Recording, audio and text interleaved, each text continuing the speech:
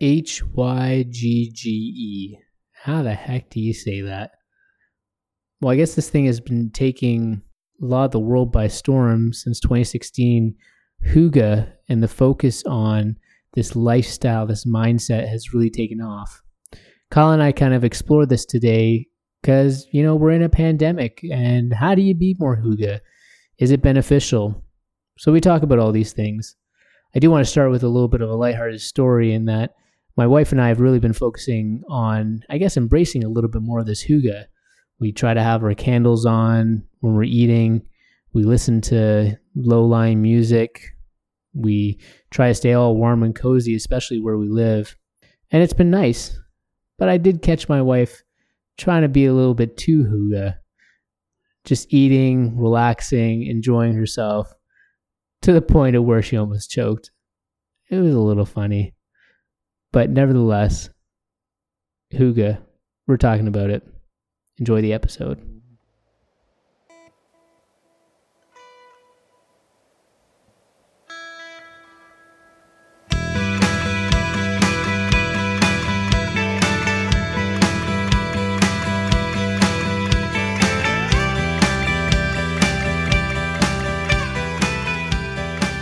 Hey everyone, welcome to episode 7. We're going to be talking about something a little fun and interesting today. But before I get into that, I wanted to bring in my buddy, my pal, Kyle. How are you today? Good, buddy. How you doing? The lesser of the two nobodies. That's how you refer to me now. Well, you started that, but I just continue it. So I guess it's now a fact. So I guess it's like the guy coming up with his own nickname or something. It's like sort of poor form. You messed yourself up on that one. Just call me the Duke. Okay. No, well, how was your week? Yeah, week was good. Is it still a blur for you? Yeah, totally. Like, there's really nothing to report. I get up at breakfast, I work, lunch in there somewhere, dinner, play with my son, just repeat next day, right? Do you at least have some interesting meals? Are you changing it up at all? Let me think about that. No, we have 20 meals that we just sort of cycle through. And we're not as organized as you and your wife with your with your meal planning blocks and all that stuff. But we inspired you. See, I'm quite impressed. Yes, you inspired us to be better at meal planning, certainly. So we have this big messy folder that we just pick recipes from. And I'm sort of boring. I could eat the same thing probably for weeks in a row, or I could eat the same recipe every week for a year, if that makes sense. And so I always kind of go back to, I'm a big burritos guy. I love burritos. We have this sweet potato stew that we make that I love. And they're both easy. I think you've given me that stew, right? You made that. I think I have, yeah. Yeah, it's really good. And it's just so simple. I mean, you can make it in 30 minutes and it's good for you. So I generally lean towards those meals, but my wife is a little bit more adventurous than I am, or at least she's not satisfied with eating the same thing every week for a year. So we generally try to mix it up. But so, this week we had sweet potato stew, and today we made some roasted vegetables and some sausages. So it was good. But I mean, if that's the update of my week, I mean, I'm just not that interesting of a person to talk to these days, I guess. Well, I'm just seeing if you're having some new experiences, stimulating yourself with new sensations. And maybe that's in the kitchen. I did make, so we have a wonderful bakery here called the Duchess Bakery. It's one of the best bakeries in Canada.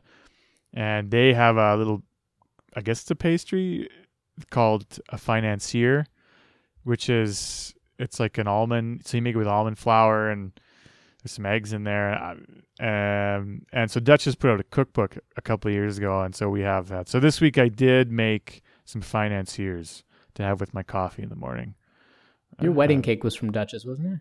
Yeah, the Duke, man. Oh, man, that's a good cake. Yeah, we had some chocolate cake from there. We had some donuts from Moonshine Donuts. Yeah, yes. So I love the sweets. I like the desserts, the cakey desserts, the donuts, all that stuff. So anyways, this week I made something that's basically a dessert, but I could have it at 9:00 in the morning with my coffee. So that's pretty exciting. What about you? I was just going to say though, this is you are living the hygge lifestyle, which is what we're going to talk about. You're eating. I don't even know what this is. I'm so, I mean, so I did some Googling and I sort of understand what it is, but I don't really understand what it is. So I'm looking forward to you kind of putting me in the know here. But so before we get there, how was your week? My week was good.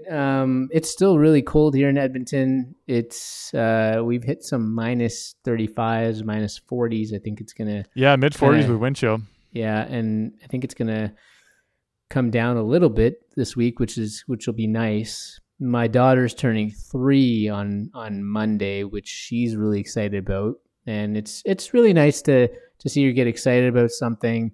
I mean, it's been a little sad a few times. She'll come down the stairs and she'll just have this big sigh, like just, and it, she shouldn't be having those kind of sighs. She should just be like every day should be a new adventure. But she's been telling me more and more, Daddy, can you tell me a new story? Daddy, can we play something new? And it's a grind. It's a grind. It for is everybody. grind. Yeah, I know, and it's just sad.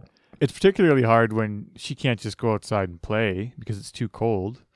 Frostbite in minutes, they say. So when it's that cold, that's one less thing to do, right? So you're sort of, you can't leave your house. And after a while, I'm sure all your toys are boring to some degree and you sort of need to mix it up a little bit. So I get that for sure. Yeah, and she doesn't go to like day home or daycare. And so she's not really seeing any other kids. And anyway, but we have her birthday party. She's gonna have a Peppa Pig themed party. She's really excited about it. She picked up the decorations. We're gonna have some family video in, and it's gonna be really good. So that's sort of the week coming up. The week that just is sort of past was decent. We try to, as far as like food, we are trying to like try different things, and we actually don't have our 5-week meal plan anymore, Kyle. We had to kind of give that up because our dietary restrictions have kind of escalated or changed over the last few years. So it's just not working for us. So we're trying to do some new things. My wife is all about clean eating, and which has been good. Like, she makes tasty meals, so that helps. So I feel good, and we're eating good, and so life's good. And good. I think, and so, when you talk about hygge, so hygge, first of all, if anyone doesn't know how to... So hygge. So it's spelled Hygge. I spent 15 minutes trying to figure out how just to say until the word. Until you messaged me, and then you're like, hey, how do you spell this thing? Yeah, and then I looked it up, and I still don't know how to say it. So I'll be saying hygge or hygge. I'll be getting it wrong, certainly, for the next little while. Well, I think we're kind of also a little bit behind. I realized that this thing was like a big trend, especially in the States in 2016. It was almost word of the year in 2016. Yeah, it was almost word of the year. And it was, there was so much happening, especially like the Brits were really embracing hygge, and some Americans were, because, Brexit was starting to happen, and Donald Trump was elected, and so people were kind of like, oh no, we got to find comfort somewhere. And here come the Danes saying, hey, hygge up, got to live that lifestyle. So interesting though, it wasn't the Danes kind of adopted in the 1800s, but it actually originated in Norway. So what is it? I kind of wonder, we both know somebody who's Norwegian, if you know what I'm talking about. I kind of wonder if he's like very hygge. I thought he was Finnish. No, he's Norwegian. Oh, is he? Maybe we're talking about different people. Yeah, okay. Anyway. Tall, blonde? Yeah, exactly. Okay, yeah. All right. So what is it? For people that don't know what hygge is, can you... Well, I think there doesn't seem to be a landing definition, but it's like about embracing positivity and enjoying everyday experiences. Those are kind of the core concepts. Some people kind of say it's like making sure there's like absence of anything that's annoying or emotionally overwhelming, and that you're really just like focusing on being together with people and prioritizing people in your life and simplifying things. It almost like, to some extent, to me, when I hear it, has this alignment with like minimalism, right? And that's kind of become a popular word, right? Which is just like prioritizing those things in your life, simplifying things, really just enjoying the things that matter a lot to you. I think there's been a little bit more with the hygge, some focus on being cozy, right? Except that there's been some criticism about it being too much about coziness and cakes and candles. Even though I have a candle beside me, I had to hygge it up, Yeah, when I looked into it, I thought, I 100% just thought that it was almost like a form of indulgence. So fuzzy socks by the fire with a cup of hot chocolate or mulled wine, and friends and a cozy sweater in the middle of winter. That sort of seems to be the common image that pops up when you do Google it, is two people in front of a fire. And maybe that's just Instagram. And that's sort of one thing that so when I started Googling it, I was like, your research is so sophisticated, by the way. This stupid, I just Google the word and then I read the first few websites and then I'm an expert. I was worried, and this could still be the case. I'm a bit of an old curmudgeon, and I hate fads, and I hate trends, and I really don't like Instagram and Facebook and all that. And I am wondering, sort of, and you can tell me, if this is just like another bullshit Instagram thing where people just love to put fuzzy socks on next to the fire and then take a picture of it.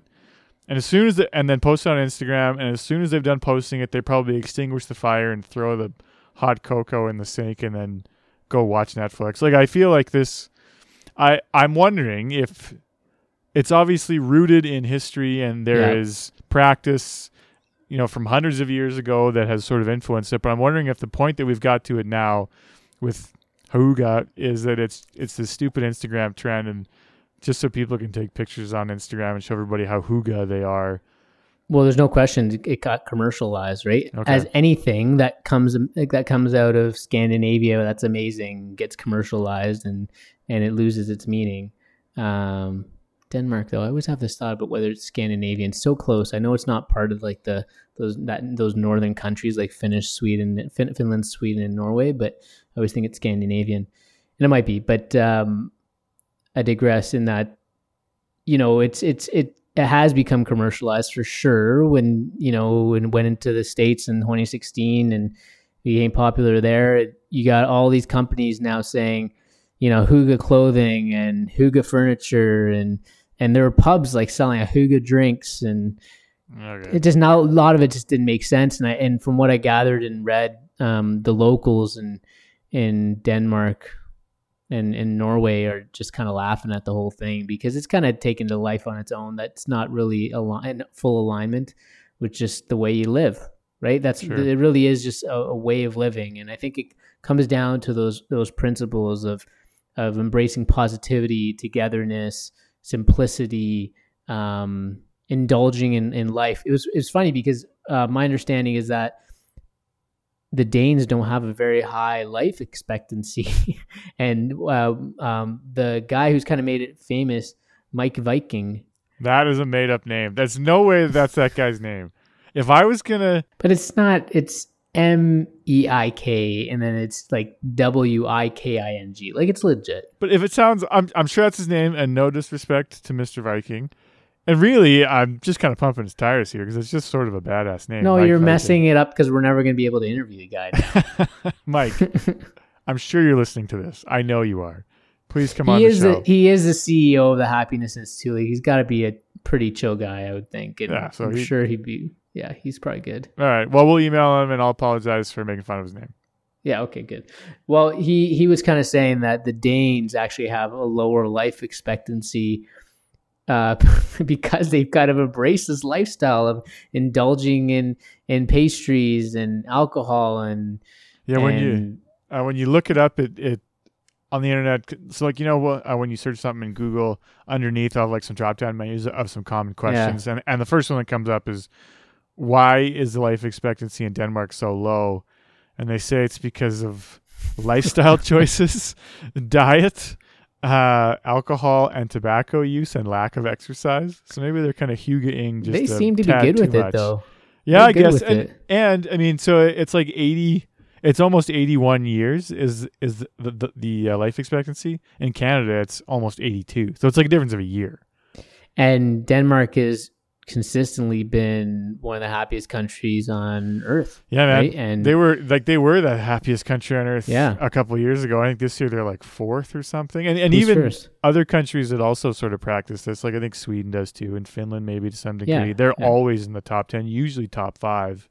Canada this year though is 11, so that's not bad. Oh, okay. I thought we were higher, so we must have dropped recently. Yeah. I can't think of the other kind of non-Scandinavian countries that are in there that are above us. Who's first? This year, I want to say Finland. Yeah, it was Finland. Okay. Yeah, so they've got something figured out up there in that part of the world, and maybe this is it. Maybe it's just cozy socks, warm drinks, and Instagram followers. Well, this is the thing, is that like people were embracing it because they're starting to see that something is going on with, Denmark, Finland, all these Scandinavian countries. They're happier. They're not as rich as the United States or some of these other countries, but they're happier. And so what are they doing differently? So I think that's sort of when Mike Viking kind of brought this up through his book and really started promoting this, it really took off. So anyways, he's actually really interesting. He is an interesting person, and I've kind of watched some of his videos and listened to his talks. He's actually, so like I said, he's the CEO of the Happiness Institute, and they actually put out a paper which I thought was relevant, because I was like, okay, well, being together, being cozy, and connecting with people, if that's sort of a core concept, then how do you do that during the pandemic? Right? Like I think it's probably going to find some challenges. And so he actually talks about this.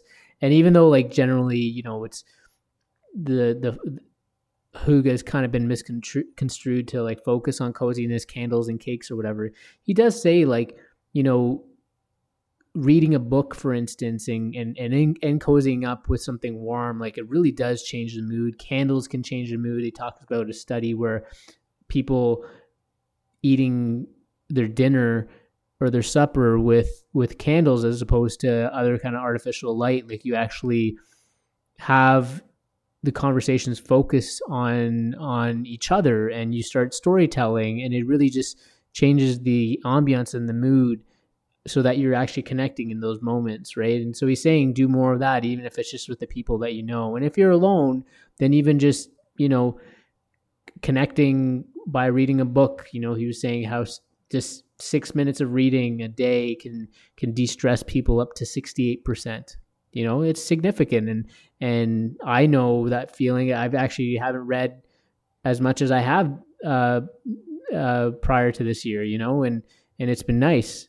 And I think you were even telling me that you've been reading more too, or at least that you always love when you get that opportunity to read and what that does for you. Yeah, it's funny when you're younger and somebody older tells you what a luxury it is to have free time and a good book, and you're just like, shut up, old man. Like, that sounds so boring. You're so boring. Yeah. But now I am that boring old man. It's so extravagant to just have a good book and read it and have like an hour with nothing to do. It's awesome. So I get that for sure. And maybe that's sort of more what this is getting at, from somebody who doesn't really know what he's talking about, that there are ways to be sort of luxurious, or to find joy in sort of simple things that maybe are easy to overlook, but the benefits are real when you kind of pursue those minor extravagances, or whatever you want to call it. And maybe that's generally sort of what this is kind of leaning towards. Like, you don't need a bunch of big, flashy, exciting new things to be happy. If you can just sit down with a good book for a couple minutes a day and have a warm drink while you're doing it, maybe that is a way to improve your life in the long term. And go ahead. Well, and to your point about how we're in a pandemic, I mean, when in your, for me personally, I need those small extravagances now on a daily basis. Like, a lot of times those are the things that I look forward to, and whether I do them or don't do them really changes the outlook of my day. Like, if I'm lying in bed and I haven't taken advantage of those things, like I've been lazy and just watched TV or something, I feel very different about my day than if I've actually taken an hour to read or whatever, made a financier and just ate the shit out of it and had a cup of coffee. That changes how you feel about your day, I feel like. For sure. I was just going to add that, like, one of the guys that you have come to admire, you watch a lot of his videos, Bo Miles, right? Like, we talked about this during that episode about, you just appreciate the simplicity that he just finds in just normal things, and he makes a life experience out of it and just documents it. Like, I kind of almost think that that's pretty hygge, just by the sounds of what we're learning about it. So I guess it could take different shapes and different forms. It does seem like there are some fundamental maybe practices or things that the Danes kind of partake in, which includes good food and includes togetherness and connecting with people. And I also heard that like the lighting is a big deal, like just having really strong, stark lighting, like a white lighting is it doesn't invite that sort of ambient feeling. lighting. I've always sort of felt it's that. huge. Yeah, no, for sure. Ambient lighting really changes how I feel about something. Yeah. And so I mean, maybe it's so putting a label on it like hygge or hygge, when really it's just a series of practices that are probably run parallel in a lot of different sort of philosophies or kind of ways of living your life. But really the common thing is finding happiness in things that maybe aren't traditionally seen as exciting or extravagant or whatever it is, but just finding a way to be satisfied with things that sort of seem, minimal at the time. And if you can do that, that'll vastly improve the quality of your life.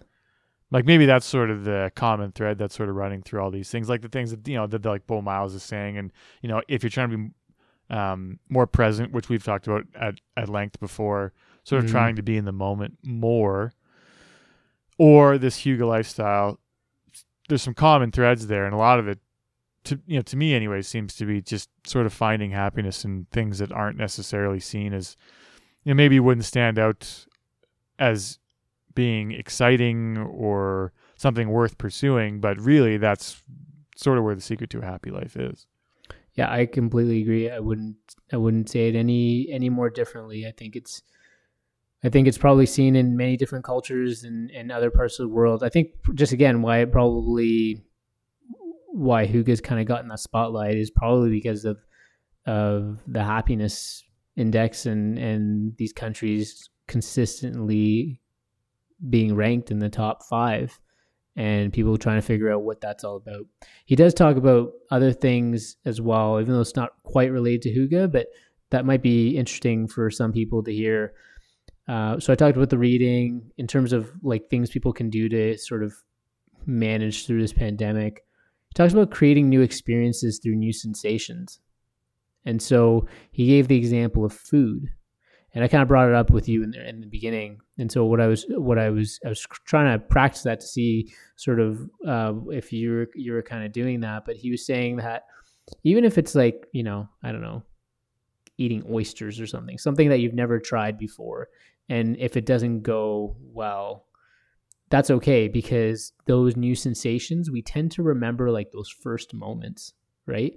And we remember them, even if they're bad, even if they were kind of disgusting, you kind of, you remember those new experiences more often than not in a positive way, right? Obviously, depending on the experience. But like if it's something, even if it's like tasting oysters and you hate it, you kind of be like, oh yeah, I remember that. And you might have a little bit of a smile on your face, and you kind of just looking back, that kind of creates some happy moments.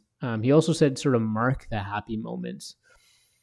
So he brings up this example of this family, and the mother, is asking her older children, "Hey, do you remember when you were 8 and this happened?" And the daughter remembered that at the age of 8, her mom was always saying, "Hey, remember this moment, remember this moment." And so she never forgot it. So when she asked her when she was older, just going back and reconnecting with that moment, because she marked it as a happy moment, it really made a difference for her. Interesting. Do you try to mark the happy moments when you're in them? Like when you're living in a happy moment, do you try to sort of flag that in some way for you personally, and do you do it for your family as well, or is that just something that you do for you? I'm a pretty reflective person, so I think I do. I definitely have done that a lot more ever since Aveen has been in my life. There have been like little things, for instance, like I have like these, I would say 4, I've taken a ton of pictures of my daughter, and I'm sure you've taken pictures of your son, many of them as well. But I would say I could count like there's 4 pictures that I remember like very, very crisply. And they all reflect like a moment in time that it just was simple. right? So I'm not going to go through all 4 of them, but just like a couple of them, for instance, like I was sitting at the top of the stairs, and I had my phone kind of in selfie mode and off my left shoulder, and she was coming out of her room, and she's just half naked, and she's walking towards the phone, has a big smile, and I capture that, right? She was just so happy that dad was just sitting at the top, happy to see me, and just a big smile on her face. And another one, for instance, was in after my morning workout, she sometimes will come down the stairs and she'd be like, "Daddy, you done your workout?" And I said, "No." And, finish that workout off. And she's just waiting for me. And she was lying down on one of Michelle's yoga pillows. And so I lie down with her, and we're both just like looking at each other, and in our eyes, and she smiles and I smile, and then I was like, "Look this way," and I capture that on as a photo. And again, it's just another thing. And so I just don't think I'll ever forget those moments. Like I try to, like, I think the simple things, I think the big things were more natural to remember, but like those little small moments, like when Michelle and I got married, and I remember seeing everybody, the happiest moment for me was, because we would bring 2 cultures together, was seeing everyone on the dance floor, right? And seeing, white people mixed with brown people and black people and Asians, and everyone was just kind of getting together, dancing and celebrating our marriage. And I just stood up, I was standing up on kind of like a little bit of a stage and just looking at that, right? Seeing everybody with smiles on their faces. And I will never forget that. And there's no picture of that. It's in my mind. And it could have been a transient moment had I let that pass. So I would say, for the most part, I think I do try to be really mindful of those small moments. So what about you? Yeah. I've tried to start doing it more, but it's much more of an internal thing that I just say to myself, just remember this moment. But I'm wondering now, hearing what you've said, that if it's worth, because often now those moments are shared with my wife and my son. Sure. And so now I'm wondering if it's maybe worth saying that out loud. I always wonder, though, if I do say that out loud, if it'll sort of ruin the intimacy of the moment, or if it'll sort of ruin the ability to kind of focus on that moment. Because when you highlight that it's important, all of a sudden it just sort of changes the angle that you're looking at. And I always argue like whether that's better or not. So I'm struggling a little bit with how to do that, and sort of how to share that with my family. So it's a really interesting story that you tell about somebody when she's 8 years old, and her mom would say, just make sure that like you remember this moment, because this is a special moment, or like this is a nice moment. And how the kid actually remembered that and actually worked. So anyways, I'm just trying to do some thinking on maybe how I could incorporate a mechanism like that. I think that's a fair sort of analysis and reflection of sort of your apprehension around it, because it is something that's really sort of uniquely yours. And like, if you tell somebody, does that change it? I guess for me, I probably just process it a lot in my head before I'm kind of like, okay, let me tell somebody. And if I do tell somebody, like, I'm telling, the world right now, these moments, if somebody comes and says something different about it, that's fine. Doesn't matter. I've already processed and internalized it, and I know what those feelings are around it. So I think I probably just almost like wrap that moment up with like, wrap it up with all my feelings, and just then process it and just be, okay, I got it. It's mine. And then I can move on with it. So nice.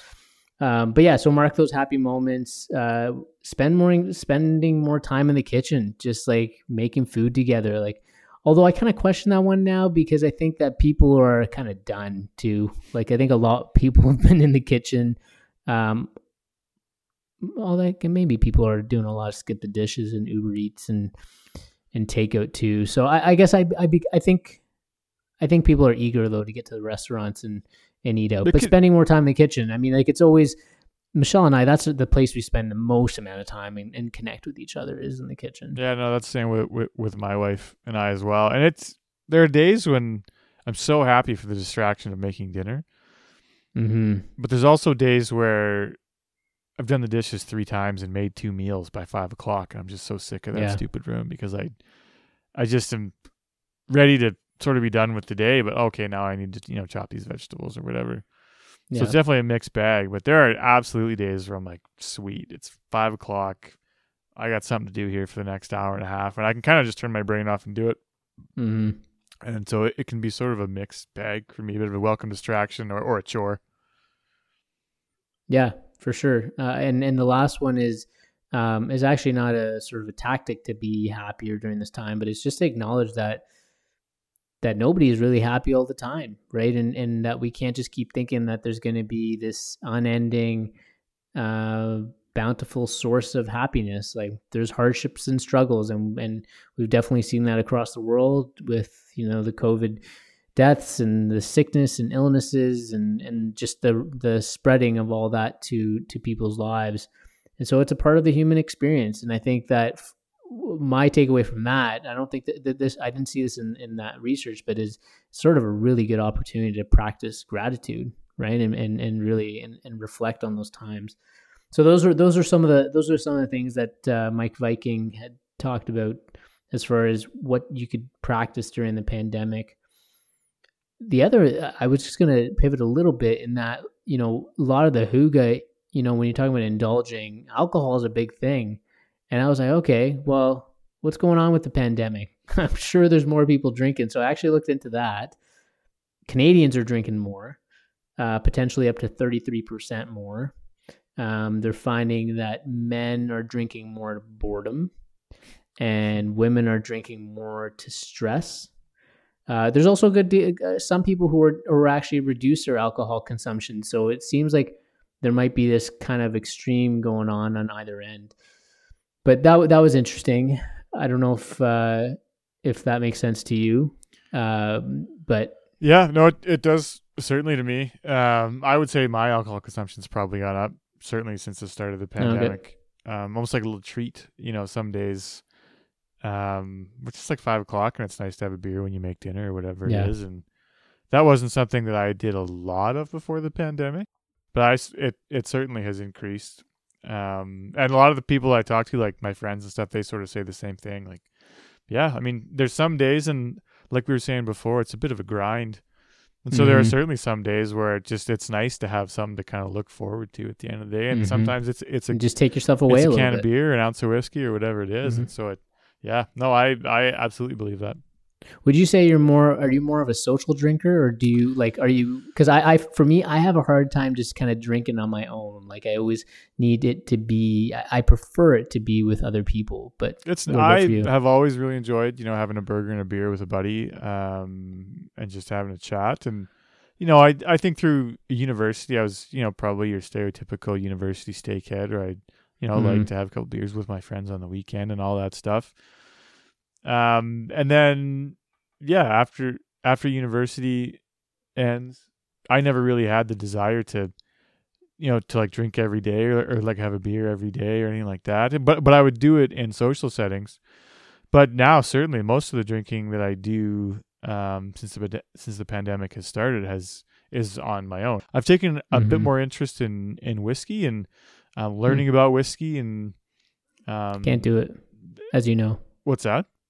I said I can't do it as you know. No, and just sort of trying to learn as much as I can about whiskey, and there are ways to sort of taste it, and you can kind of refine your palate, and you can kind of learn different things. And I think it's a bit of an acquired taste and acquired skill, and all that stuff. And now I'm a professional, so I have a bit more money than I did when I was younger, so I can buy sort of a nice bottle of whiskey and take my sweet time and enjoy it, and have an ounce over a couple hours and really try to pick out the flavors and all that stuff. So it's almost sort of become like a bit of a hobby in a way, and nice. I really enjoy it. It's like really nice, and like the alcohol in my blood also feels good. Like there's no debating the fact, or there's no separating the fact that alcohol is a drug and it makes you feel good, and that's why people like to drink. And that's certainly sometimes where I'm just like, I would really like to have a beer for how the booze makes me feel. So there's sort of that hobby aspect of it, but there's also sort of the wonderful properties of alcohol when you consume it responsibly. Well, thanks for sharing that. Yeah, I mean, I think that it's some people may probably feel ashamed of just sort of the increased alcohol consumption, right, and drinking alone and all those things. So you kind of provided a little bit of a different view on that, but appreciate you saying that. Yeah, and I think it's has a lot to do with a little who you are as a person and sort of how you handle certain things. Like I have friends who don't drink anymore because they know that, Mm-hmm. after one, wow, there's two and three, and they sort of have addictive personalities to certain things. And if it's not booze, it's something else. And Sure. I think it's just a lot about sort of knowing yourself and knowing how you handle alcohol. And if it's something that you find that you're craving or you can't stop after one or whatever, maybe there's a bit of a self-reflection point there. But I'm lucky that's never really been an issue with me, and so I always try to enjoy it responsibly. I wonder about cannabis. I mean, so if people who are not living in Canada listening to this podcast, Canada's legalized marijuana, and it's been around since 2018. A couple of years now, yeah, 2018 I think is when it was legalized. Recreational cannabis, that is. Medical marijuana has been legalized for a while now. I kind of wonder what if cannabis use is kind of increased in Canada. But I was looking at other parts of the world. I mean, UK, I think about their pub culture, and someone was telling me like the amount that it contributes, like pub revenue to the GDP, is crazy. And so I was like, okay, well, let me look into this. Pubs contribute 23 billion pounds to the UK economy, which is about $40 billion Canadian or $31 billion American, and $13 billion in tax revenue. So I was like, okay, well, that's a lot of money. What's it sort of, let me just take another sector that's, an obvious sort of money maker would be like the energy sector, for instance, in Canada, which contributed about $100 billion Canadian. So you got 40 billion from pubs in the UK and 100 billion from energy development. Like, it's just crazy the amount. And so they're actually, while they're seeing rise in drinking at home, it's not offsetting the amount of losses that are happening in pubs, which is crazy. So anyways, I thought about hookah and alcohol consumption and whether that has increased, and it definitely has at home. But in certain parts of the world, at least not in pubs. And so I kind of wonder whether, especially in the UK with the pub culture, I don't know if you've ever been to the UK and experienced, it's there's a lot of togetherness, right? There's a lot of core concepts that hookah is based on that I think you find in pubs across the UK. And I wonder, with a lot of the closure of these pubs and the restrictions that are happening in the UK, whether people are not necessarily feeling very hookah as of late. Yeah, so. I mean that sort of relates to the social aspect of it, and for a long time when I was socializing with folks, it'd just be easy to kind of meet up at a bar or whatever and just have a beer and watch a hockey game or something like that. And so I get it, certainly, and it'd be tough. I mean, I would wonder. So I've been in the UK once for a couple of days, so I have no idea what I'm talking about. But when you watch, sort of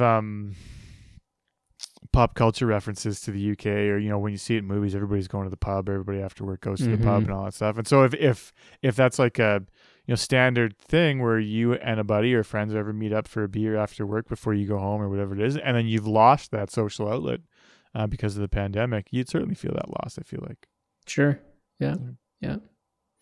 So that's sort of what I wanted to get out of the hookah talk. I brought this up because I thought that it would be a good way to, my wife had been talking about hookah for a while. I've found more and more that we've kind of naturally just wanted to connect with as many people as possible. And there's many times where you'll find us reading in the evenings and just kind of cozying up and having candles on. And I was like, I actually, when I started reading about hookah, I was like, I think this has actually made some difference for sure. And so I put it on Kyle. I was like, well, let's talk about this. And hopefully it was I hope you enjoyed it, but I think it's been interesting. Hopefully we can get Mike Viking one day to interview him. Mike. And you haven't burned any bridges. So yeah. And if we're going to keep up the trend of talking about things that were popular 4 years ago, maybe we could talk about, I don't know, the 2016 election, or like what was super popular in 2016 that we could talk about.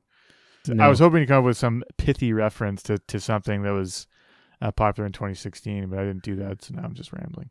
But yeah. No, it was interesting conversation, and I think it's sort of takeaways are really just sort of live in the moment and like take pleasure in sort of the small things, and if you have an opportunity to watch TV for an hour, or you can grab a book and make a cup of tea, maybe just like think about the book and cup of tea, and sort of indulge in that, or other ways for responsible indulging, to have that piece of cake, maybe sleep in, throw on those fuzzy socks by the fire. All right, buddy. Well, thanks so much for the conversation. Yeah, man. Talk again next week. Yeah, that's right. Always a pleasure, pal. And looking forward to it. Appreciate you. Okay, buddy. I appreciate you.